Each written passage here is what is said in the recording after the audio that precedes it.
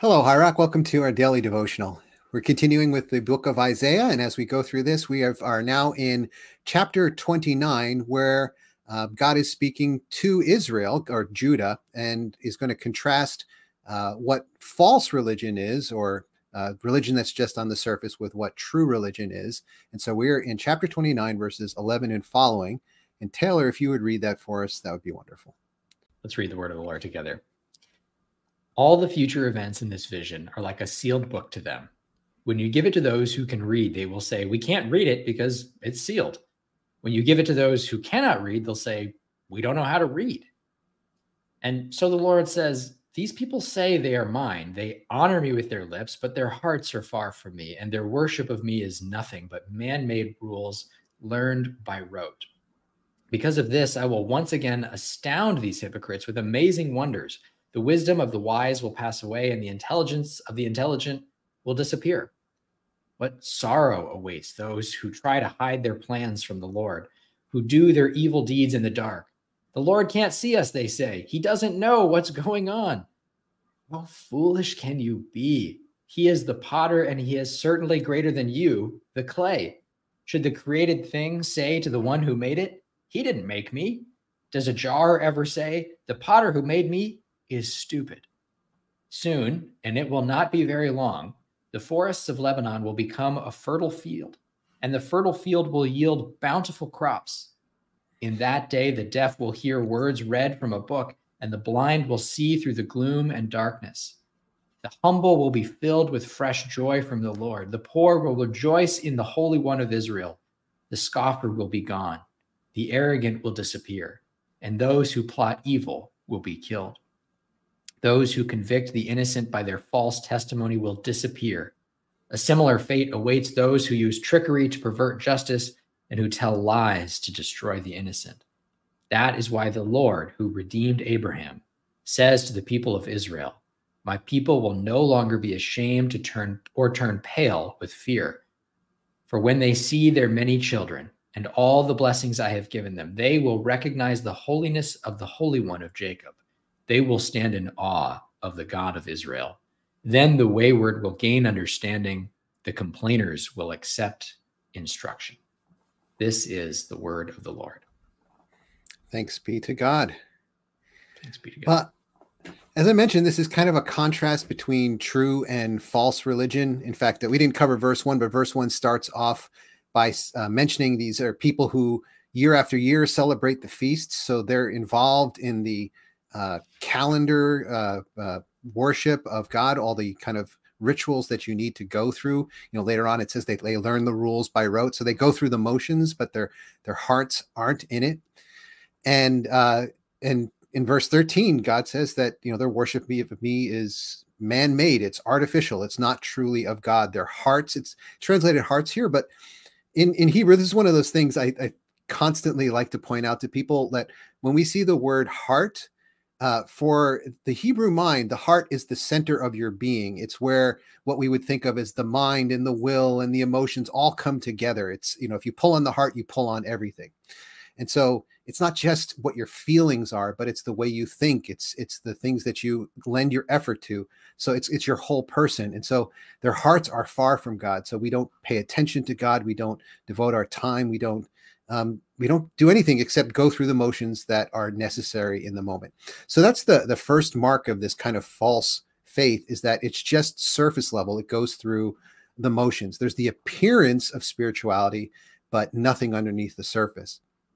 The second one in verse 15 is that it goes beyond just being surface level. It goes to there being hypocrisy in the heart. There's these evil deeds that are done in the darkness. And so the faithfulness on the outside is really just a show. And there's this, now I don't think people literally thought God can't see, but the way their lives are lived, it's as if they're living out a belief, a false belief that God can't see. And I don't think people would actually think that. But there is a way in which oftentimes when we live in ways that are contrary to God and yet go through the motions on the surface, we're really living as if we think that God can't see what's going on, that we're somehow fooling God. And then in the closing of this passage, there's talking about this day that's coming when, the the forest will be fertile fields. Things are going to be great. The humble are going to be filled with joy, and the poor are going to rejoice. And then it even adds that, God's people will no longer have to live in shame and fear, and they will see the holiness of God. And this is the real kind of contrast with the false religion. Rather than their hearts not being in it, says that they're going to stand in awe of God. So they're going to be not just mindful of God, but overcome with God. And then rather than being resistant to God's instruction, it says that even the wayfarer, even the wayward person and the scoffer will gain true understanding and instruction. About that last piece about accepting instruction. Oftentimes, I think when people think of the word humble or humility, it's kind of hard for us to understand. We know that morally it's supposed to be positive, but we think of it, or at least I feel like culturally, I think of it as kind of being lowly in a bad kind of way. And so one person pointed out to me once that a great synonym for humility is teachability, the ability to learn. And that's really what it's talking about here, is that even the wayward and the scoffer are going to gain true understanding and instruction. And if you think about it, a proud person can't learn. It's only in humility that we begin to see that we have something to learn, and that maybe we've made a mistake and need to change direction, and we have a need to grow. A close cousin of humility then is curiosity, because it's maybe a child of humility. Curiosity says that I have something to learn and I'm eager to know more. Something my dad loved to say to me whenever we tried to point out his mistakes.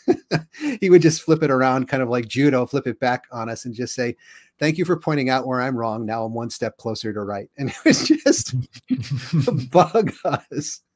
But it was really a great lesson at the same time, even though it really irked us at the time. That's the essence, I think, of true religion, is this humility, this curiosity, this teachability, this eagerness to see where God wants to lead us, and to recognize that, when God does show us we are wrong, we can then be one step closer to right. Taylor, I'm wondering what you see in this passage and how it applies to us, here 2,700 or more years later. Yeah. Yeah. Yeah, I could do the math. We could probably do the math and get pretty correct, close to correct. Well, two quick things, and then maybe the main thing I want to talk about. One is you talked about the Hebrew word for like heart and mind. Lev or levav is that Hebrew word, and I just want to note that, like, we all kind of conceptually get that, like, the heart is not actually a place where emotions exist. Like, that's, like, it's just an organ that pumps blood. But there's this common misconception, like, that we can look back at, like, ancient societies and, like, kind of think that they lacked wisdom because they didn't yet have quite the same depth of scientific discovery that we do. But I would just say they kind of get it in a way by saying, like, there's this integration between emotion and rationality that I think we actually struggle with more in the modern era. So I just want to name that I think, like, the Hebrews kind of got it in a way that we struggle to. Also, I just could not help but think of that scene in Ted Lasso, where, have you seen it, where they're in the bar, and he talks about, where they're going to throw the darts, and he's like, "You just weren't curious enough. Like, did I maybe know how to throw darts my whole life, practicing with my dad?" And then he just schools the guy. Sorry, spoilers. It's been out for a couple of years at this point. If you haven't watched it, it's past the statute of limitations. I think. Yeah, spoiler alert, I guess. But I just think about that scene, about that, like, judgmentalism and curiosity are the opposite sides of the spectrum. Like, yeah, he doesn't stop to consider that someone might have something over him or might be able to do something better. Yeah. Anyways, when I think about a modern parallel to this text about, like, kind of putting on a show or going through the motions, I've heard so many times in pastoral ministry, folks who, particularly when they just start to have kids and they've been out of church for a long time, they come back and they say, like, "Well, we wanted to raise our kids in church," and, like, always cringe, because it's like, yeah, on one hand, I'm glad you're here. Don't get me wrong. Like, always having people come into church, but it seems I'm like raising your child in church is not the same as raising your child in Christ. It's just not the same thing. And so I look at it and I say, like, there are these modern parallels. There are these of this, and it's not just other people. I mean, I find myself, particularly as a pastor, like, I find that the temptations to go through the motions can be really high. Sometimes, like, a cynical way I've heard fellow pastors refer to this, and I've used this term myself, as, like, as a professional Christian.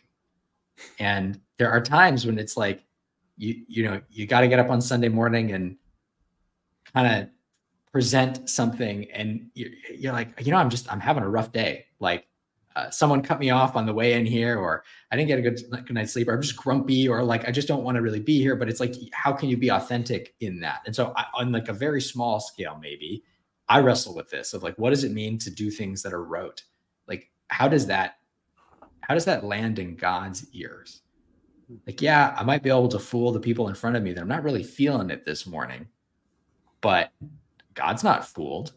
And I wonder about that sometimes when I think about how much more would it please God if we were just honest in our affect and in our, or if I was just honest in where I'm at in that moment. But I think there are all sorts of modern pressures or social pressures that we feel to kind of put on a show. And I think this is a good text to remind us, like, well, first of all, God's just not fooled. And secondly, the things that God desires for us and how we live our lives, often our worship is supposed to reflect that and not be, and not be, a funhouse mirror of, oh, that does not actually, like the words we say in the liturgies and the prayers we pray and the songs we sing on Sunday morning, like, does that really reflect my Monday through Saturday? I guess that's a challenging question, because, I think about this text, like this text really reminds me too of the Amos text, of the famous text of God reacting in disgust to a worship that isn't mirrored in actual practice, and that there's injustice. What God says, I desire justice, that it would flow down like a river. And so I think this is a powerful text in terms of warning us, and it's a convicting text for me when it comes to the question of kind of how easy it is to put on a show. Can we truly act as if God can't see? I think you're right. We wouldn't say, oh, God, I can actually hide from God theologically, but practically, my goodness, how many times a week do I do that? I'm ashamed to say how many. I don't know if I can even count. I think anytime we sin, anytime I do something that doesn't honor God, is it in some way forgetting that God is here and God can see. So anyways, those are the ways I wrestle with it. Too many to list. And as you're mentioning that, thinking a related idea, Carl Jung, the great psychoanalyst, wrote that religion can be, or is often, a defense against truly religious experience. The idea being that we can be afraid of the things going on underneath the surface, in the kind of the deep parts of who we are. And so religion can be a way that we can hide in plain sight. We can go through the motions and assuage all those deeper, darker questions, and then actually, because of that, actually not address what's going on in our inner lives. We can use religion in a way to stay at the surface, which is kind of ironic. You're using it for exactly the opposite purpose, rather than becoming, like in Psalm 139, search me, O God, and show me my innermost parts, right? Like, instead of that, we're actually using it to hide from God, because we're kind of in plain sight. Anyway, Taylor, I love what you had to say. I'm wondering if you'd be willing to pray for us that we would have this kind of genuineness with God and with one another and with ourselves. Oh, I'd be honored to. Let's pray.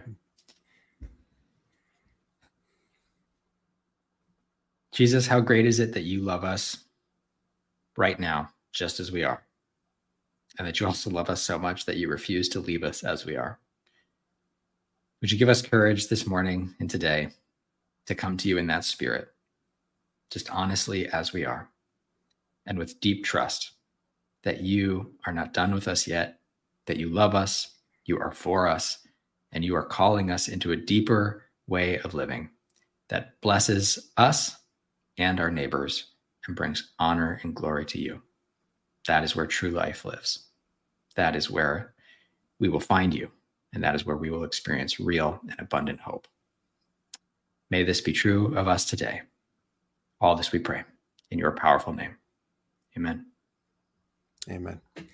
Well, thank you, Taylor, and thank you, everyone, for joining us today. I hope that you're able to get a little bit more real with yourself and with God today.